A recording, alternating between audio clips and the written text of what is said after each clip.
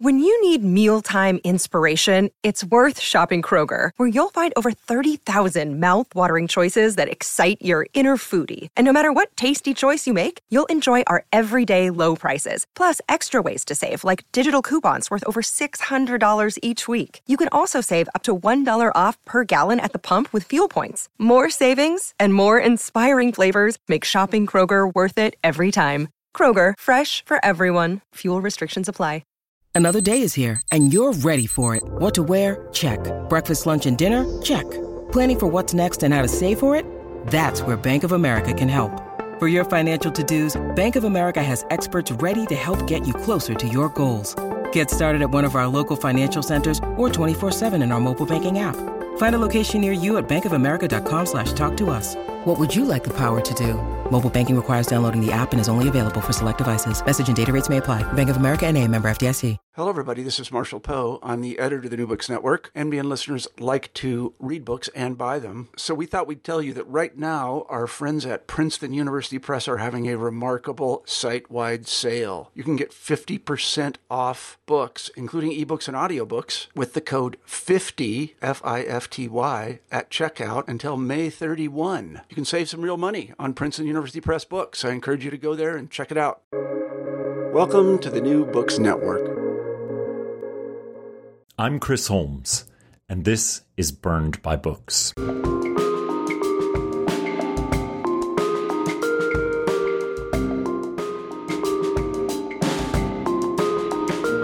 I tend to read a lot of alienating fiction. Novels and stories with antagonistic protagonists, anti-heroes, fictions of decline, meant to push back against our inclination toward empathy and identification with a story's characters. This is not the case with the stories of my guest this week, Kara Blue Adams. Kara's linked collection of stories, You Never Get It Back, introduces us to Kate, a young woman raised in New England, who we follow through her 20s and 30s as she leaves college, enters graduate school in the Southwest, and experiences love and loss with a range of characters, including her working-class single mother and slightly unmoored sister. Far from alienating, Kate is the kind of character to which you feel an instant kinship. I found myself wishing I were her friend. It's Kate's thoughtfulness and vulnerability, her strong connections to people she loves and admires that makes her journeys feel like our own, or at least like sounding boards off which we can understand more of our own self-discovery, with more nuanced and textured emotions.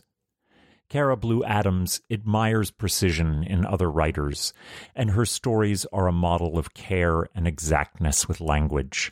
There's not a word out of place in her fiction, and yet she allows us to see the messiness of life with open eyes. But as consistent as she is with her precise language, Kara wields the story form with incredible dexterity, producing the punctuated climaxes of the best short story narratives in works that are sometimes a mere handful of sentences. Before I get to my interview with Kara, I'll leave you with the shortest story in the collection, Metaphor, which, like everything in this book, carries a depth below the surface that stays heavy with you long after the reading. I know you will adore Kate as I did, and wish for more of her life composed in Kara's hands. Metaphor. He said, "The house we argued in front of yesterday burned to the ground." She laughed, shook her head. It felt true. It felt like a metaphor for their entire relationship. "No," he said, "I mean it. Walk by. There's nothing there anymore."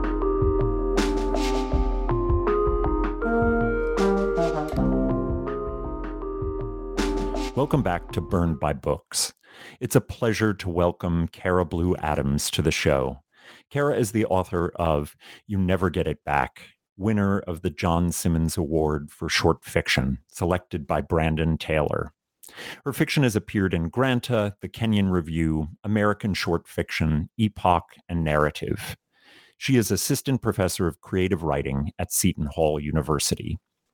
You Never Get It Back is a collection of linked stories that follows Kate, a young woman moving through her 20s and 30s, first as a research scientist and later as a budding writer.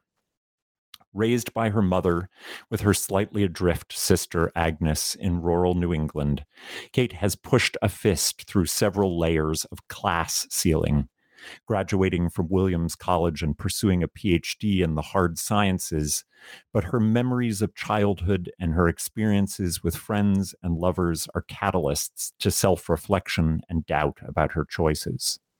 Kate struggles to understand the value of these achievements and worries for her family, who, in contrast to her peripatetic journeys through the South and Southwest, seem stuck in time and place. These are stories of exquisite observation and the quiet beauty of everyday life. Kate has meaningful experiences. She loves, she loses, she has regret and bliss. But it is her deep well of empathy for others, her caring approach to even those who have wounded her, that defines her. She is, for this reader, the best of what makes us impossibly human, our need for others matched against our desire to be meaningful as a singular person in the world. There's something true about the way she takes in her world. A moment that will last with me comes at the end of the story, Seeing Clear, when Kate's estranged father has died of an overdose. As is the case in so many of these stories, Kate does not distill her father into his failures or the injury he has caused her and her family. She tries to understand him on his own limited terms. In this case, the blank postcards he has sent to her over the years. Quote, "He wanted to leave me with that, at least, with this metaphor for what he felt but couldn't say. I suspect it was everything he had. In the end, maybe that's all any inheritance ever amounts to. And in the end, maybe it's never enough." I feel lucky to have lived alongside Kate in these stories. Thank you for this collection, Kara, and welcome to Burned by Books. Thank you so much for having me. I just really adored this collection, and I had a very strong emotional reading of it.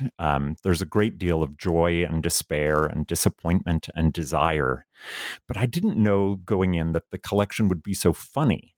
In particular, the relationship between Kate and her mother and sister is a source of some amazingly funny interactions. Would you be willing to start us off by reading the opening of the story, Charity?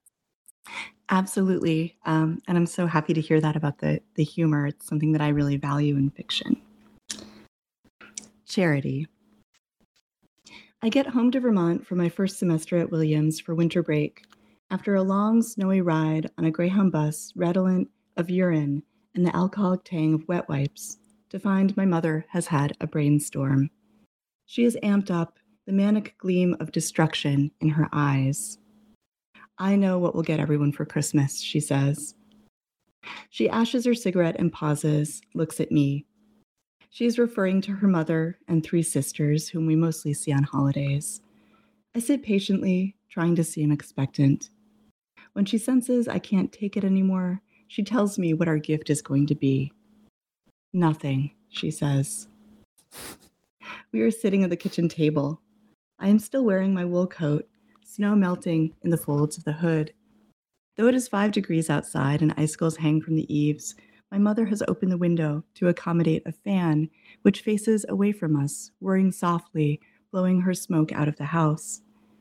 I push my chair back, away from the cold air pocket by the window.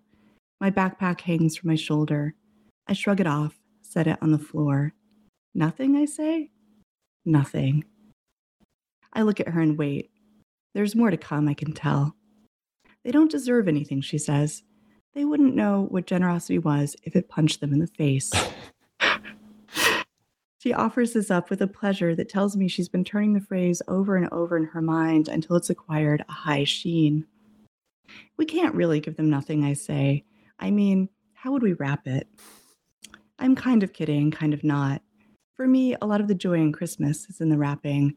I love shiny stick-on bows and curling ribbons, tissue paper and cellophane, all the exuberant excess and waste. "Well," my mother concedes, "we won't really give them nothing. What we'll do is give money to charity in their names, and then we can write it in a card." She takes a drag from her cigarette and blows the smoke into the window fan. That'll teach them, she says. That'll show them what charity is. That is just such a fantastic opening, and just sets up Kate's mother so beautifully.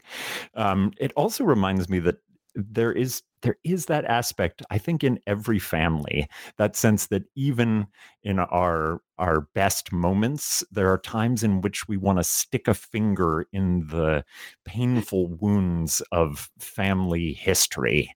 And I wonder if you sense that as well, that that's something that's there kind of in every family. Oh, absolutely. Families I think of as being sort of like miniature cultures, Mm. and they develop over time. And there's always this kind of rich history, and that means that, as in any kind of culture, there are shared memories that are happy ones that bind people together, and then there are also wounds, and those things are always kind of in tension with each other. I love the idea of the family as a culture, and one that is constantly developing and changing. And I think that's so true.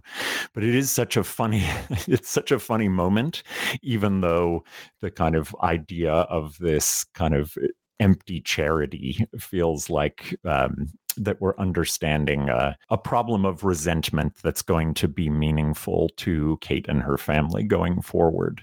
Mhm. I quite fell in love with Kate reading these stories. There was so much about her honesty and her ethical, raw humanness that made me hunger to spend more and more time with her as a reader.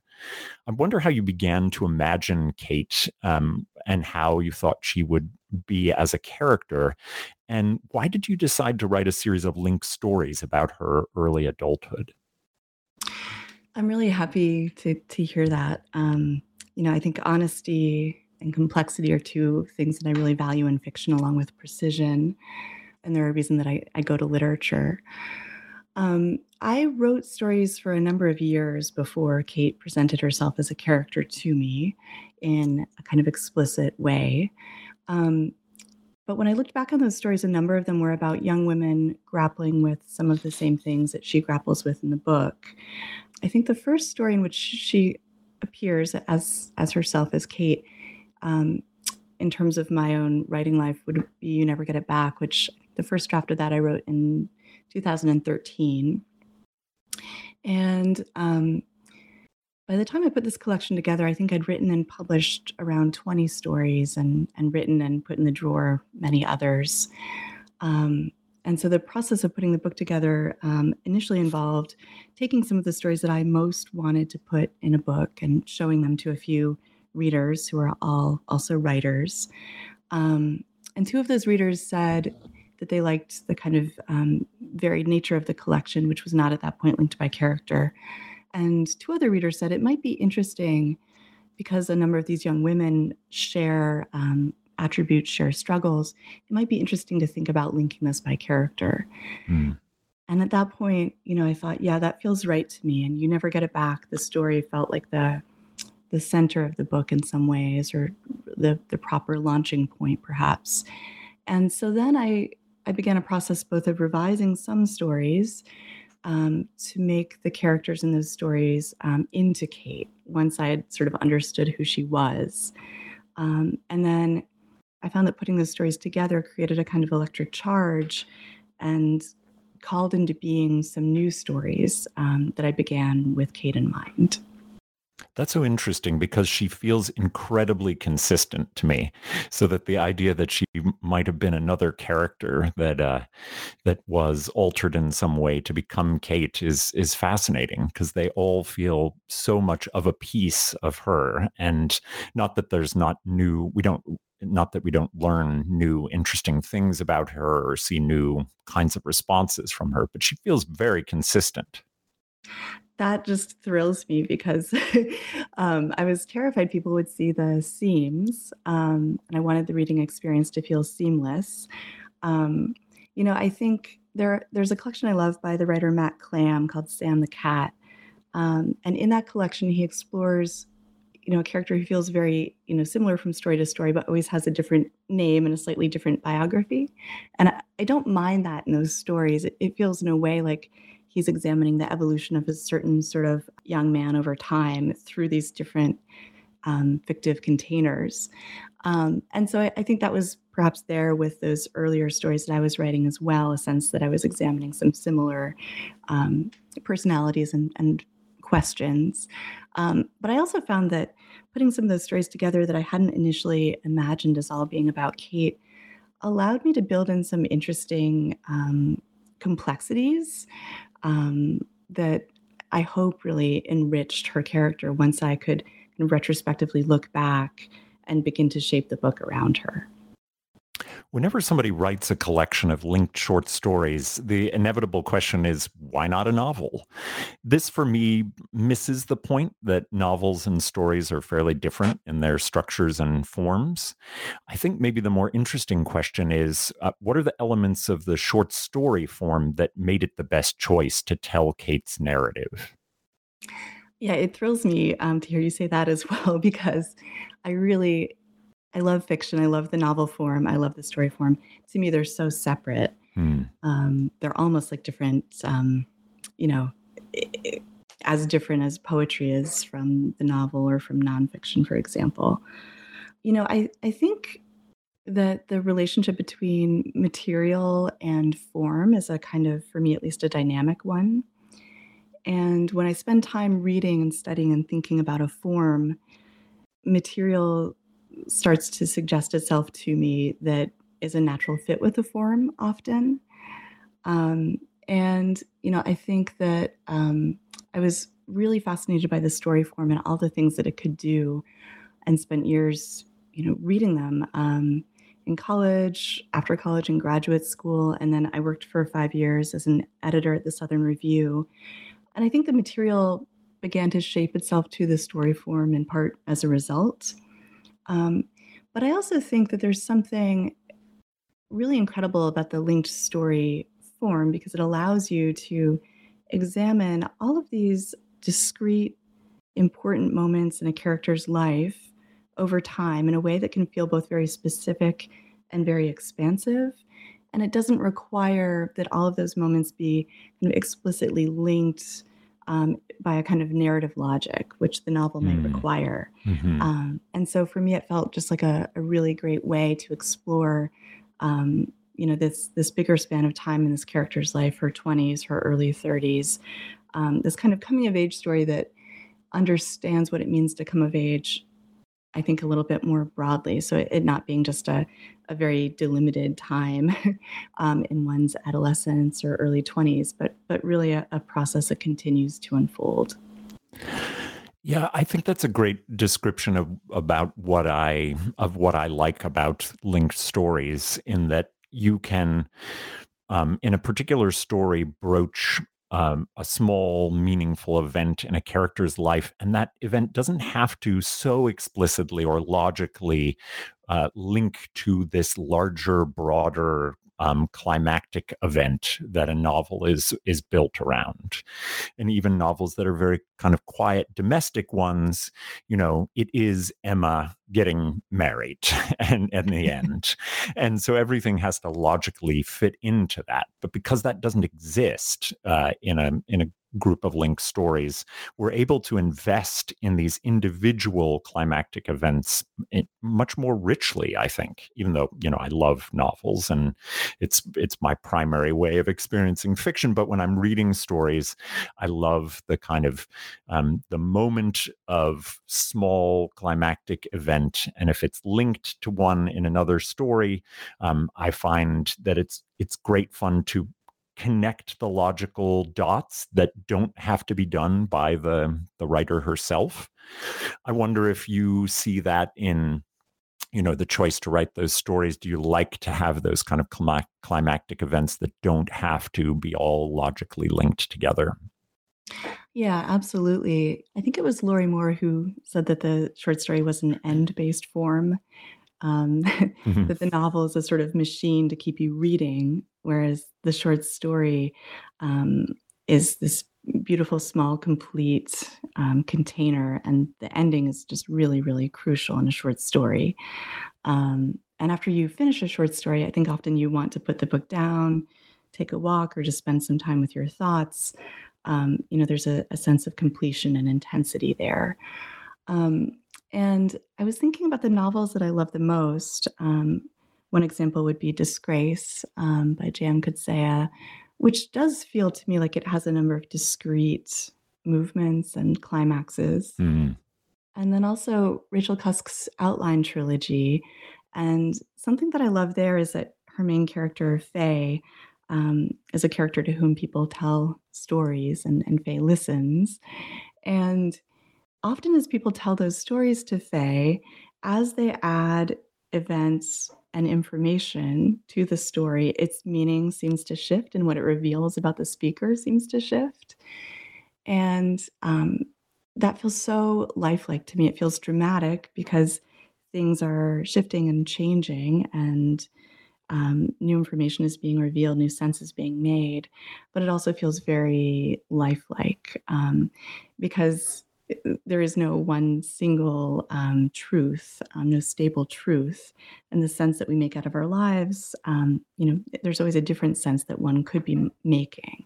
And so the linked short story form, to me, allows for a similar sort of effect where you give one event and then you give another event, and the meanings of those events seem to change by being juxtaposed or added. And there's this kind of accretive logic. It's interesting. Those two authors, and in particular Disgrace, have come up an enormous amount in my interviews as exemplary novels, and I think you beautifully described what is wonderful about both. Rumaan Alam, in particular, went on about how much he was influenced and compelled by J.M. Coetzee's Disgrace, and it's a novel that for me too has been very important. And obviously, Cusk has, she's almost a genre unto herself at this point, I think. Yes. If there's one driving theme in your collection, it is the stark class divides that order life in the United States. Kate has achieved what might be called escape velocity from the incredible gravitational pull of her class limitations. She attends and graduates an elite university, and she's a budding academic researcher and soon to be worker in the creative class. But like Leonard Bast in Howard's End, she's always circling close to the abyss of poverty, or at least thinking about the precariousness of the working class. How do you see these stories as engaging with that class in the U.S.? Yeah, social class to me is a really fascinating question, and maybe one that's slightly underexplored or underdiscussed when it comes to fiction. I was thinking about this question of stories about people experiencing poverty and precarity in the working class, and there are some really great books of fiction about characters experiencing those things in contemporary American fiction. There are fewer books about characters in that class position than there are about characters who are middle class, upper middle class, or wealthy. Mm. And even fewer books about characters who move out of their social class, from the working class or from poverty or precarity, into the middle or upper middle class. To me, that kind of movement is a really interesting one because it allows you to explore, a kind of conflict that has to do with understanding the self in relationship to a social world, in a way that hopefully illuminates what it means to be working class or poor, and then what it means to be middle class or upper middle class. I think contrast and tension are such effective ways to help us see things clearly. And so for me, that was one of the pleasures and challenges, I think, of writing Kate, is to think about that. And then also to think about how she carries her class background with her. Class is fascinating because you can change social class, but of course your class history remains and you remain marked by it. And that was certainly something I was interested in capturing. Yes, and in particular, the relationship between Kate and Agnes, her sister, is one that I think wonderfully for me defies a lot of expectations that we have about the character who might transcend class and the character who stays within her birth class. And I'm wondering whether you were conscious of needing to be careful that the sisters didn't become stereotypical as it concerns their class positions. I certainly thought about the fact that sometimes when people write about working class or poor or precarious characters, and I keep using various terms because I don't think we have a great or precise language around social class. Yeah, And I so, agree. yeah, um, there can be either a tendency to reduce those characters by using a kind of sentimental lens and not allowing them to really ever be mean or to fail in any real way or to just be as complex as people really are.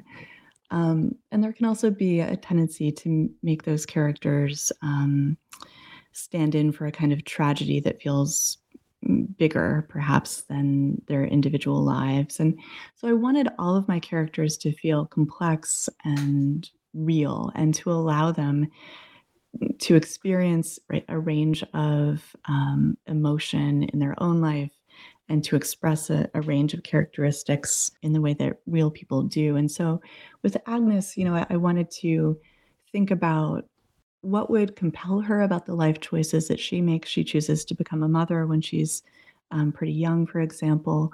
And she chooses to remain in the place where she's been born, which means in part remaining in her social class. I do think in the book and in real life, there's often a connection between geographic movement and movement and social class. But those things have real pleasures and meaning and real rewards too. And so I think I wasn't thinking overtly about stereotype in terms of the two sisters, but I was thinking about, again, complexity, precision, surprise, and meaning. Well, you make Agnes incredibly funny, often herself not meaning to be funny, without demeaning her. And in particular, that idea of her decision to keep a child that she initially thinks about having an abortion, but ends up keeping the child and very deliberately allows for her to have kind of choice and agency. And Kate reflects that indeed she is a wonderful mother and she has, made a deeply important choice for herself. But she's also really funny, and she makes unintentionally really funny comments and observations about their life. And I found her very delicately handled. Happy to hear that. Yeah, I love the moment, for example, when Kate discovers that Agnes is pregnant by reading about it on her MySpace page, and, and she says about me preggers, and then a little bit lower it says, well, I get interested in things easily. It's the staying interested that's hard. Which obviously it's difficult to think of a sort of tougher attribute for someone about to undertake parenthood. Yes. Sort of have to stay interested for a long period of time. Yeah, that seems a principal skill to have. And to me, of course, Kate being the big sister, she's older. And so sometimes she can see things that Agnes can't see yet, but that perhaps Agnes will come to see when she's older too. So thinking about insight and observation as having to do not just with social class, but with age and life experience, for example, was something I was thinking about as I wrote. The collection lives mainly in two very distinct geographies, the Northeast and the Southwest, with some of the South included. They are in some ways polar opposites in temperature, temperament, citizenry. Their features allow for Kate to reflect upon some of the major decisions in her life. Why these spaces, and how did you want them to resonate with Kate's evolution as a character? Yeah, so the most sort of pragmatic or basic answer would be that I lived in both places. I grew up in New England, went to college in Massachusetts, and then worked in Boston for a number of years. And then I moved to Arizona for grad school. But I've lived a lot of places, and so perhaps the better answer is that those were the two that compelled me the most, that interested me the most, and so they really became the two poles of the book. I think that for me, living in Arizona helped me see New England more clearly as a landscape and as a culture. Mm. Um, and at first I felt very off put by the desert. I remember visiting and feeling like I'd landed on the moon, and It I'm wondering, totally looks like the moon every time I go. I think it's a lunar landscape. right? Yeah, it's so monochromatic and dramatically bare and barren. Um, and initially I wasn't sure that I. It was interesting. I thought, I'm going to choose to live here in part because it feels difficult, and in part because it feels like nothing I would ever experience in the course of my life ordinarily if I were not to make this choice. And I came to actually see the desert as really beautiful and interesting. I'm reading a book right now about Agnes Martin, the minimalist painter, and a curator in the 60s said of her paintings, he called them, grouped them with other paintings, he called the invisible paintings. And he said that those paintings required the eye to acclimate as it does to a dimly lit room. Hmm. To me, the desert has a similar effect. It really retrains the eye and requires the eye to reacclimate, especially if you're coming from the Northeast, that kind of shady tangle of leaves, the complexity and the depth of color, in contrast with the monochromatic desert. And the cultures are very distinct too. And so for me, as I thought about Kate's movement through life, I liked the idea that she moves to the desert and it marks a kind of dramatic shift in her own life. Mm-hmm. And it becomes this process of experiencing alienation, but then also leads to curiosity and discovery and passion as well. And those things, I think, coexist for her. And that to me, is something that's echoed in the book, sometimes in her relationships with other people, certainly in her relationship to social class. And so I liked that kind of echo made, very literal, I think, by the landscape and her movement through it. I think you're absolutely fabulous at working with mood in your stories. There's never one ambient mood. You move seamlessly between tones and affects 2 or 3 times in a single story. For me, the title story, You Never Get It Back, is a masterwork of mood. There is uncertainty, expectation, discomfort, desire, creeping horror, and resignation. How do you work with mood in your work?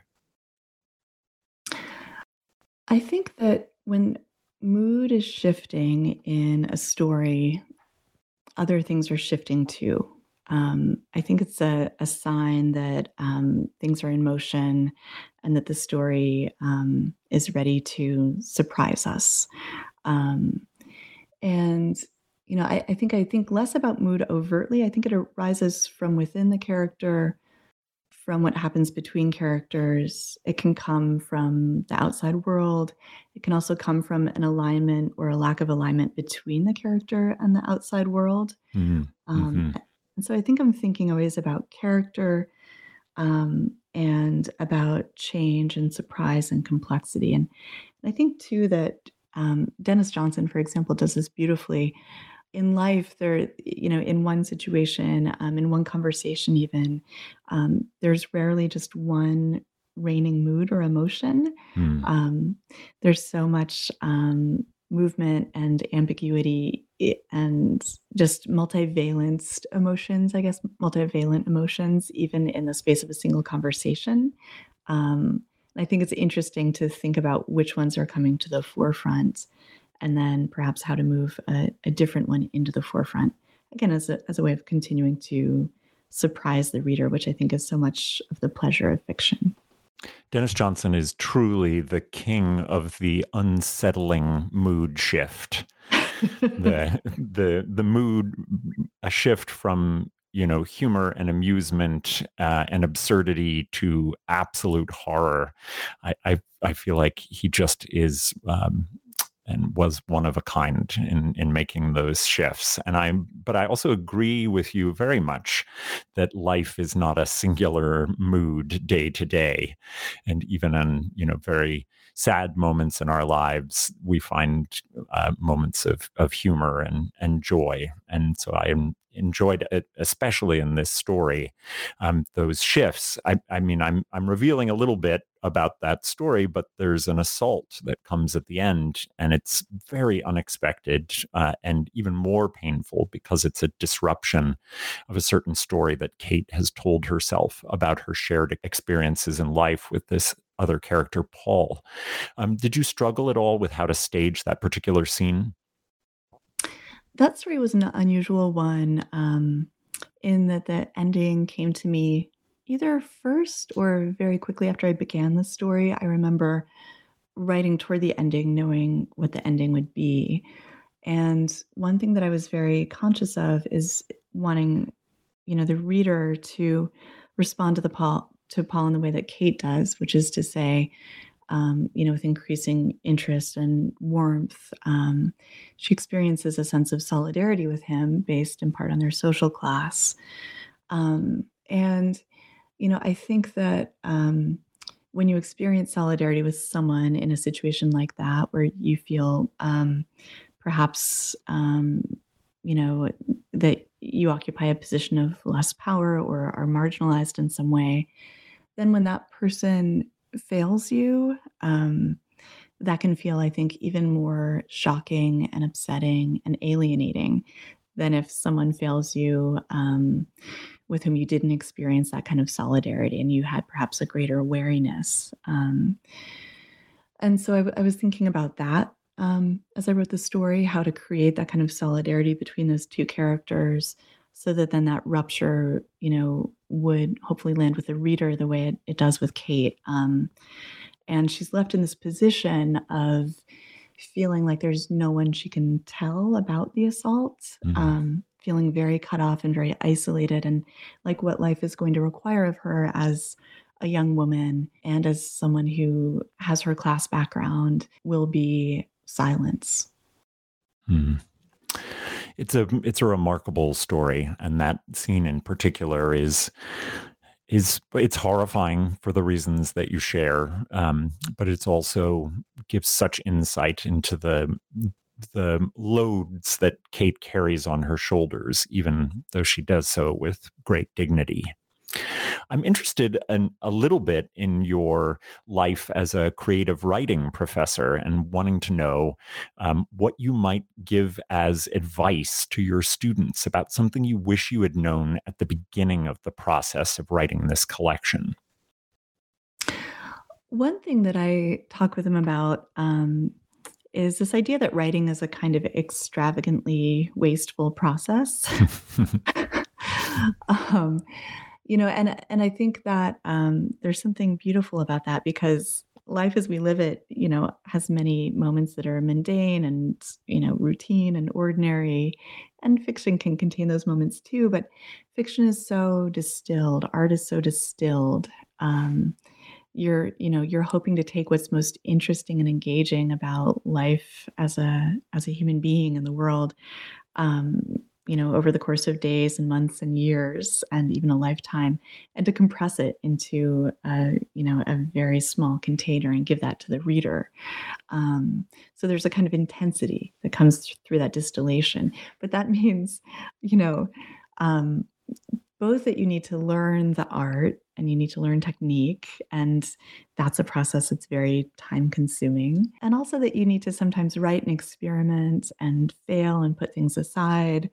And sometimes you need to live more. You need to spend more time in the world, or you need to observe the world more closely so that you have something to bring back to the page. And I think once you can make peace with that and even maybe begin to enjoy, what's happening that isn't directly ending up, as finished words on the page, but that is, what needs to happen for that ultimately to happen, the better off you are. So that, and then the fact that part of the writing process is managing your emotions and the difficulty that's part of the writing process. And I think it can be very difficult to exist in that gap between learning how to do something on the page and then seeing, writers who you admire do that thing beautifully and it seems like effortlessly. And to be aware of that gap is crucial because that's how you grow and that's how you close that distance ultimately. But I think it can be surprising that so much of what's challenging about writing is really just training yourself to exist within that difficulty. That's nicely said. I find it auspicious that Brandon Taylor was in fact the judge who selected your collection for the John Simmons Award. Despite the very real difference in racial perspective between his real life and You Never Get It Back, I find a great deal of commonality between your styles and interests. In particular, you invest in the idea of who precisely belongs in academia, and you also tell the story of leaving work in the sciences to become a writer. I wonder if you see those kinds of connections between your work and his. Very much so. And in fact, I sent the manuscript to that contest largely because he was judging it. And of course, because the series has just such an incredible reputation. And there are a number of books that I really love that were published through that series. But I'd never spoken with Brandon before sending the manuscript. I hadn't met him, but I'd read his work and read his nonfiction as well as his fiction. And so I knew that we both loved Alice Munro and Mavis Gallant. We both value a kind of realism in fiction that's clear and precise and allows for complexity of character and plot to be conveyed to the reader, as opposed to perhaps an emphasis on the complexity of the texture of the language. Not that we don't think very carefully about language, but I think it's a slightly different emphasis, perhaps. And we both love a lot of the same visual artists, which I think is interesting, like Joan Mitchell, for example. That's fascinating. Yeah, so I think our aesthetics are just very aligned. And he's written as well in his fiction and nonfiction about growing up in a family that struggled with poverty. And so I felt a kind of alignment and sympathy there, and some things that I had felt and observed about life that I'd maybe never seen articulated so clearly, he was articulating in his work. So that was definitely a reason I decided to send the manuscript. And it was a reason I was just so thrilled when he chose it. It just felt really, really wonderful to imagine the sympathetic reader and then to find that he was indeed a sympathetic reader. It must have felt like kismet. Oh, it did. Yeah, it did. And that question of academia, I think that social class is very interesting in the space of academia because that's a space where we imagine changing social class is possible. It's a space that in some ways is overtly structured to facilitate changing social class. But it's also a space where social class becomes perhaps more starkly apparent, both because there's a sort of artificial sense of egalitarianism, right? Students are all peers in theory, but there is this hierarchy of class that therefore perhaps becomes more visible. And students are also living with each other, often in kind of intimate and close ways that can make those things more visible too. And I think, in that kind of academic space, we can also see the limits of social mobility, of class mobility. And I think that's something that Brandon Taylor's exploring in his work and that I'm certainly exploring in mine. Absolutely. And I think that one of my favorite genres is the campus novel. And so many of those works do kind of delve into and touch upon the sore parts of that kind of intimate living together in which those sort of class differences then become dissonant and difficult, and sometimes, in the case of Donna Tartt's work, murderous. But it's it's a genre that I think deserves more attention for the seriousness with which it takes that issue in academia. And we do have this there's this sheen over academia that it is the kind of class defier, but there's so much more that's complex about it. Mm-hmm. Yeah, and Bunny is one of my all-time favorite characters. Oh yeah, me too. Are you working on something now that you might be able to share a little bit with us? Yeah, I'm actually working on a few things at once, which is not unusual for me because I write over, I think, fairly long periods of time on a single project, kind of taking time away from it and coming back to it, which helps me see it more clearly. So a number of years ago now, I wrote the first draft of a book-length lyric essay project that grew out of my anxieties about climate change and the sense that the world is changing in this, for us, kind of unprecedented way. And my move to New York City, and I was just really missing a kind of connection to the natural world. And then the question of whether to become a parent and what change that would bring about in my own life, potentially in terms of solitude and my practice as a writer, and what it would mean to bring another person into this world that is changing, where the very climate is changing. And, I thought, well, one thing I want to do is to record the world very closely as it is now, as a way of moving into the present moment more fully. And I was thinking, if I was to have a child, or I have a niece, who this would be true of as well.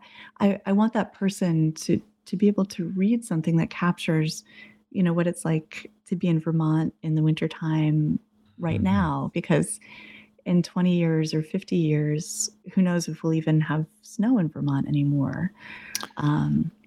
So creating a kind of document of the world, a record of the world, felt important to me. That sounds like such an important project. I can't wait to read it. Oh, thank you. I tend to end things by asking about what you're reading now and whether you would share some of your recommendations for things that are already out or that you may have gotten a chance to read that are forthcoming. Yeah, absolutely. There's little that I love more than recommending books. Me too. I just reread 2 books, which won't be a surprise to readers. But I just reread Play It As It Lays by Joan Didion. And that's, of course, a kind of contemporary or modern classic. But it landed with a new force for me reading it now, I think, both, of course, because she's just died, left us. And maybe because I think in our current moment, gender and power are things that are very much on my mind in a perhaps slightly new way. So I recommend rereading that. I also just reread The Trial, which is somehow startling and new every time I reread it. In terms of books that are not perhaps so familiar to a lot of readers, I really loved Optic Nerve by Maria Gainza, who's an Argentine writer. And that's, you could read it as a novel or as an interlinked collection of stories. And it's about a woman who's an art critic in Argentina. And the stories have a kind of essayistic quality while also being dramatic and satisfying. I thought that was just a fascinating and beautiful book. And she has a new novel coming out this year, which I'm looking forward to reading. I just got an early copy of that, and it's her first one, Optic Nerve, was actually maybe the first or second book that I ever recommended on this podcast because I loved it so much. Oh, I hadn't realized that. That's terrific. Yeah, she's wonderful. I'm curious whether you read Sarah Majka's Cities I've Never Lived In. No, I haven't. That's another terrific kind of interlinked collection that I think of as being in conversation in some ways with Maria Gainza's work. She's a writer, Sarah Majka, who writes about the Northeast. Many of her stories are set in Maine, and poverty and art and the intellectual life in just really perceptive ways. I think she's one of our best short story writers, actually. Oh, wow. I will seek it out immediately. And then maybe one more book I would recommend that's coming up is Sarah Manguso's debut novel, Very Cold People. That's a great title. It is, yeah. I was joking on Twitter about how those are my people. And she's a writer who began as a poet, wrote a number of works of nonfiction that are just startling in their intelligence and their compression and their humor. Sarah Manguso began as a poet and then wrote a number of books of nonfiction, which I think are really startling in their intelligence, their precision, their humor, their kind of range and depth of emotion, and their compression. And I'm really looking forward to seeing what she does with her first book of fiction. Yeah, her nonfiction is just startling. I mean, it's probably, one of a handful of nonfiction writers who I think are truly changing the form. Yeah, just exquisite work and work that I think, I teach one of her works of nonfiction, The Two Kinds of Decay, in a course that I teach on hybrid forms. And I think she borrows in just fascinating ways from the essay form, from poetry, and from fiction in writing her book-length nonfiction. Well, that's exciting that she's got a new novel.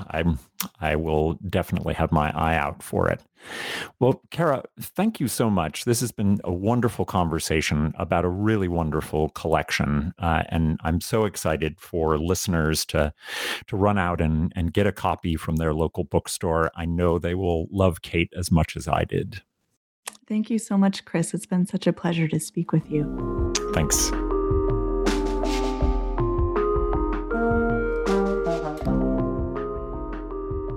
Well, that's all for me for now. My great thanks to the brilliant and funny Kara Blue Adams for a marvelous conversation. You can find links to purchase her book, You Never Get It Back, and all of her recommendations at our website, burnedbybooks.com, where you'll also find links to all my previous episodes, as well as merch for the show. Next week, I'll be interviewing one of the preeminent voices in American fiction, Percival Everett, about his new novel, The Trees. I hope you'll join me then. This has been Burned by Books.